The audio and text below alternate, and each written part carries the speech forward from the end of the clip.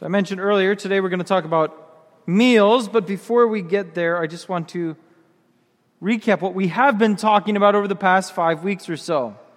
We've been talking about the dream, living the dream, and each letter has stood for a different part of our Christian life. First, devotion, that our houses be filled with the Word of God, with music that brings Him joy, with art that teaches of His love, of His plan of salvation, of His promises. We talked about rest, taking a moment from our busy, crazy, hectic lives and every day making sure to have Sabbath rest, not just being lazy, but spending time with God and with others being recreated. We talked about Eucharist, here gathered this morning to receive the body and blood of Christ, and now that feeds us and sends us off into life to do all of these things. And finally, last week, action. Not just big service trips or projects, but that integrity of everyday living with the Lord. And a common theme that kind of has woven throughout all of these is this rhythm of life.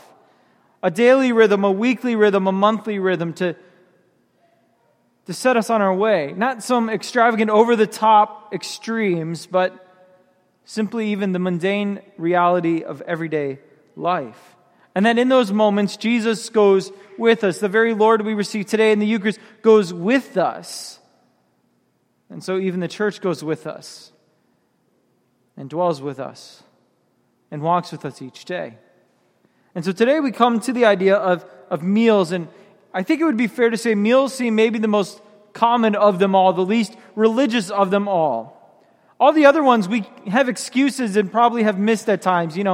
Devotion we have laid off to the side for a period of time, or we've forgotten to rest because we've been so busy, or we've missed Eucharist, or we just haven't lived with the integrity we know we should. But meals we run to at least 3 times a day, sometimes more. We're kind of like hobbits, where they have 11 meals every day and you just snack all the time.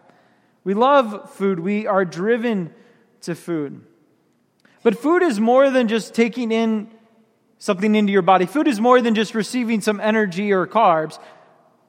It's about how we eat and about why we eat. Some people would say we eat simply for survival. That we're just like the animals. We need food to live another day, so we're just going to eat. It's our instinct, it's our desire, and so I'm going to fulfill that desire. Other people may eat for pleasure. Food is great. Food is really good, and so you run to the bacon, or the steak, or the Sour Patch Kids, and you find great joy there. It tastes good, but the interesting thing is, if it's just for survival, then how small it is. If it's just for pleasure, then how quickly that fades. And that first taste is never quite as good the next time, and so you have more and more and more and more until you eat a whole 5-pound bag of Sour Patch Kids and you're disappointed that all it's left you with is a tummy ache. It's not enough. No, I would say meals are more than just survival. Meals are more than just fulfilling my own individual pleasure. Meal is a source of communion with each other. That's what they are made to be. Time together, to share our lives together as we even share our food. This is why some of our most important moments in our life are all surrounded by food. Get together for a wedding, and what do you do afterwards? You eat to celebrate with joy and thanksgiving. A few weeks ago with Pastor Schallhorn's retirement, what did we do all day? We ate and ate. And around food, we shared our memories. And we laughed and we had great joy. And there's other times we eat too, because it's not always joy. After a funeral, we gather for a meal to share memories of those who are now with the Lord. And we reflect on their lives and the joys they brought us, but also with sadness. Around meals, we have a time to open our hearts to each other and to share our joys and our sufferings, our pains and our elations, our successes and our failures. Around a table, we have time to share life with each other. And in doing so, we also share life with God because we open with prayer to give thanks for the food we have received, but also to invite Him into our table, into our midst. And so this rhythm of meal, of preparing and setting and partaking, It's like a little Eucharist in our homes each day. That as we hunger and thirst for this food, we may hunger and thirst more for Jesus. Like Jesus said to the Israelites, He told them, the bread from heaven that your fathers ate and they died, I now am the living bread. Whoever eats of me shall never die. Our meals point us to the one who feeds us and quenches our thirst eternally. And so meals become a spiritual and a communal exercise in our faith. And so it matters then how we eat. Again, if we just eat for survival, then it's just get what you can as fast as you can and just scarf it down. There are times at our house that as we're setting the table, that the food is in bellies before we can even get to prayers. Maybe you have experienced that with your own children at points. That's a very real reality, and we try to teach our kids, no, this is not just about survival, how quick can I get done? It's about spending time together as we eat this food. Or if food is just about pleasure, then just go to the all-you-can-eat buffet and just eat and eat and eat and eat until your heart is content, or until you're sick from too much consumption. But if it's a spiritual reality, a practice, then we should be more careful about how we eat. This is what the readings we're getting to. Ecclesiastes talks about the fact that we should find joy in our eating of food and drinking. We should find joy in these things, even in our toil. Though God has given us these things, and they are temporary. They are like a vapor, they will come and go, but enjoy them, for they are good gifts from God. Don't idolize them, don't make them more than they are, but do enjoy them. There's nothing wrong with that. But he also says to enjoy it in the company of a wife or a spouse. See, we are meant to enjoy these things in company. And this is what the early church did, and we see that in Acts. Not only would they worship in the temple, but then they would break bread together. They'd open their lives together. And they were so generous, and they were so giving and so welcoming in their homes that others came to believe. No one could find fault with them. Everybody loved them because they were compassionate and welcoming and generous with what God had already given them. That's the life we're called to as disciples of Christ. And then Jesus comes and he visits with Mary and Martha. And Martha is so busy serving while Mary just sits at the feet of Jesus. You could be a little annoyed by Mary. Why won't she clean or cook or prepare the table to make things nice? And she sits there. Because to her, the fact Jesus is in her midst, her Lord is in her midst, is the most important thing. There's time to eat with God. And so she spends a moment just receiving from him. Not worried about what impressions her and Martha may make, what impressions their house may make, but simply being with Jesus for a meal. It's a spiritual approach. It's an intentional approach.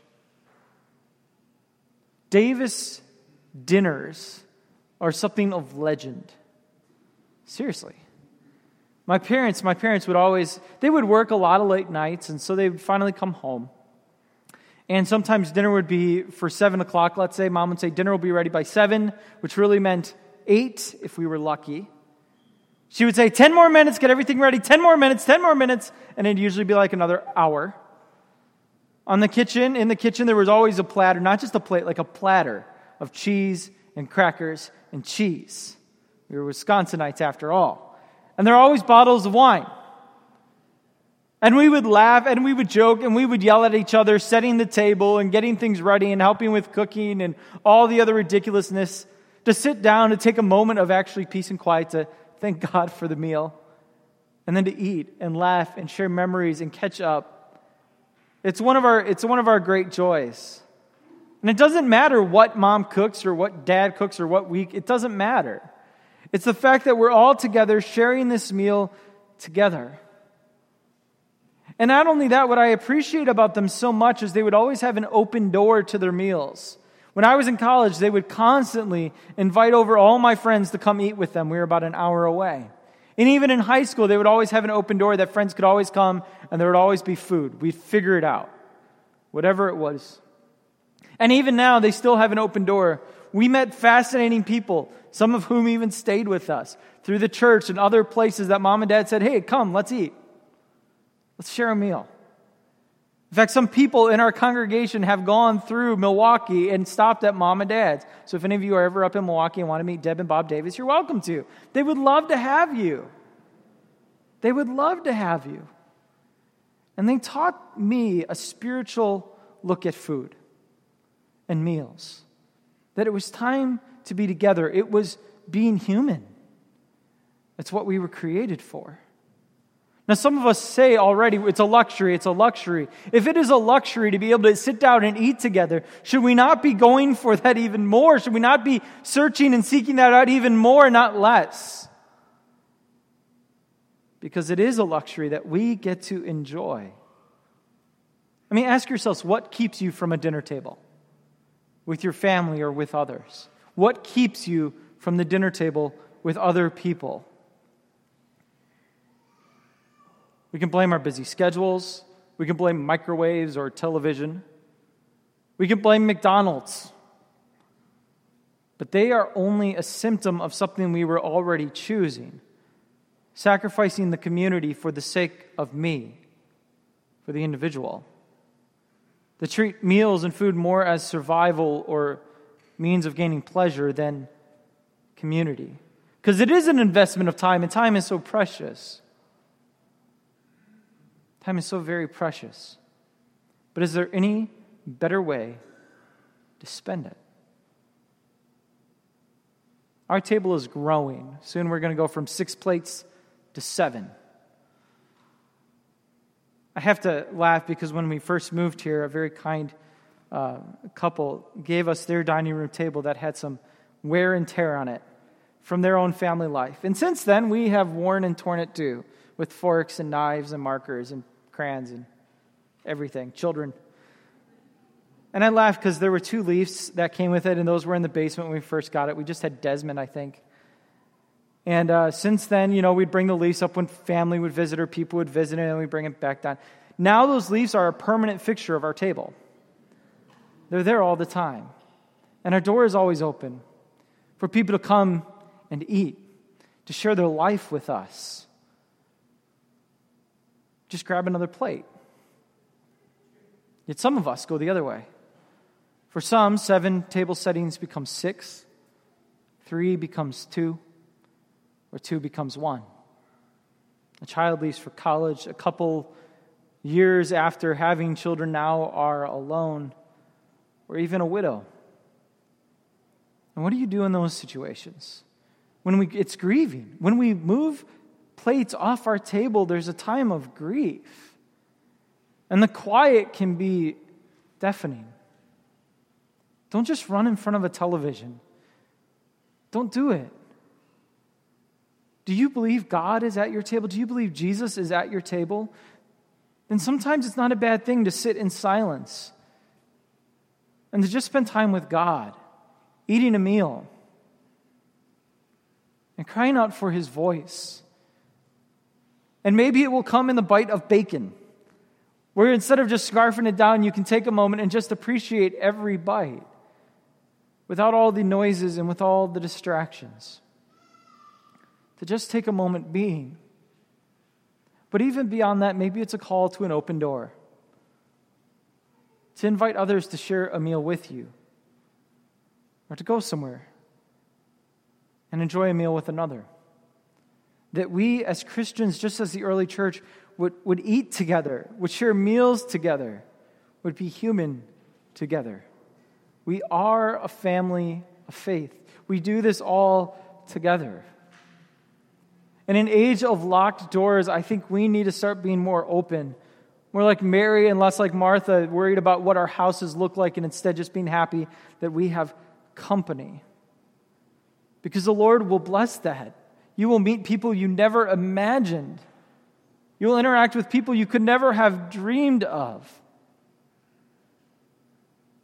Our connection groups, I'm going to be announcing connection groups at the end. We have small groups beginning again, our connection groups, to connect you to each other. And a lot of those revolve around food. And that's great. That's great. It's amazing how it's the simple breaking of bread and eating cheese and crackers can open up our hearts to share the deepest secrets of our life and to find true healing and celebrate together in community and find true joy.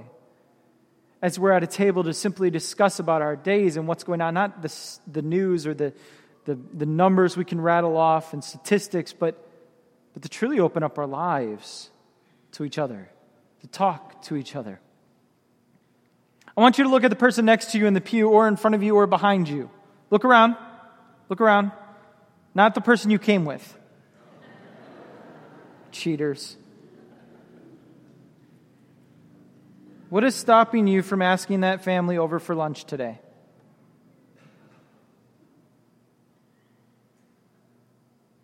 What's keeping you? Don't have enough food? Get some on the way home. House isn't clean enough? Who cares?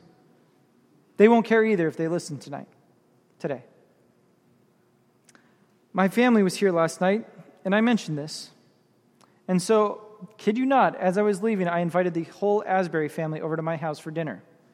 Because my son, Desmond, said, we need to invite them over for dinner because of what you said in your sermon. Okay, son. Luckily, they had dinner plans, so Poor Rachel had cooked a soup, and we're like, well, we'll get Little Caesar's pizza if we need to. It'll be fine. Because this is what it means to be human. Let me ask you this before you go through all the excuses why the person next to you can't come over for lunch. If it was Jesus, would your answer be different? Would you make room at your table? Would you set out another chair and another plate? Brothers and sisters, as we bring together this homily, as we talk about this living the dream and this life together of faith, it's hard. It's hard. There are challenges along the way, but this is simply who we are called to be. And there are moments, probably for one of these at least, if not for many, if not for all of them, that you thought to yourself, I could never do that. That's too hard. That's too much. That's not for me. And I ask you to surrender that and bring it to God in prayer. To ask God to enter your life and that of your family and truly work in your hearts. Our problem is not that we dream too much and too big. Our problem is that we dream too little, that we hope for too little. Do you truly believe that God can come into your life and transform your heart? It's not about you trying harder. It's not about you mustering up some strength and courage you never knew you had. It's not about that. It's about laying it at the foot of the cross and basically doing nothing more than asking Jesus to come in, which he already does. To humbly come to the altar today and not get for yourself Jesus, but to receive him who gives himself to you. That we would desire the world less and desire time with our God and relationship with our God above all. To truly treat him as our Father, as our brother, as our Savior. And then we do this not for ourselves, but for our children, to be cliche. It's the greatest thing I have. It's from my parents teaching me how to live the faith every day. Not in extravagant ways, but in the mundane. Over green bean casserole and tuna fish salad sandwiches. And to find Jesus even in those places. And my hope is that my children, the children's children of my parents, will also receive that gift and pass it on to their children. That they too may receive this teaching of God and be faithful to it until the end of time, throughout all generations. For to such belong the kingdom of God, the good gifts of our fathers. For to such belongs the wedding feast, the banquet, to which today we're all invited to. In the name of the Father, and of the Son, and of the Holy Spirit. Amen.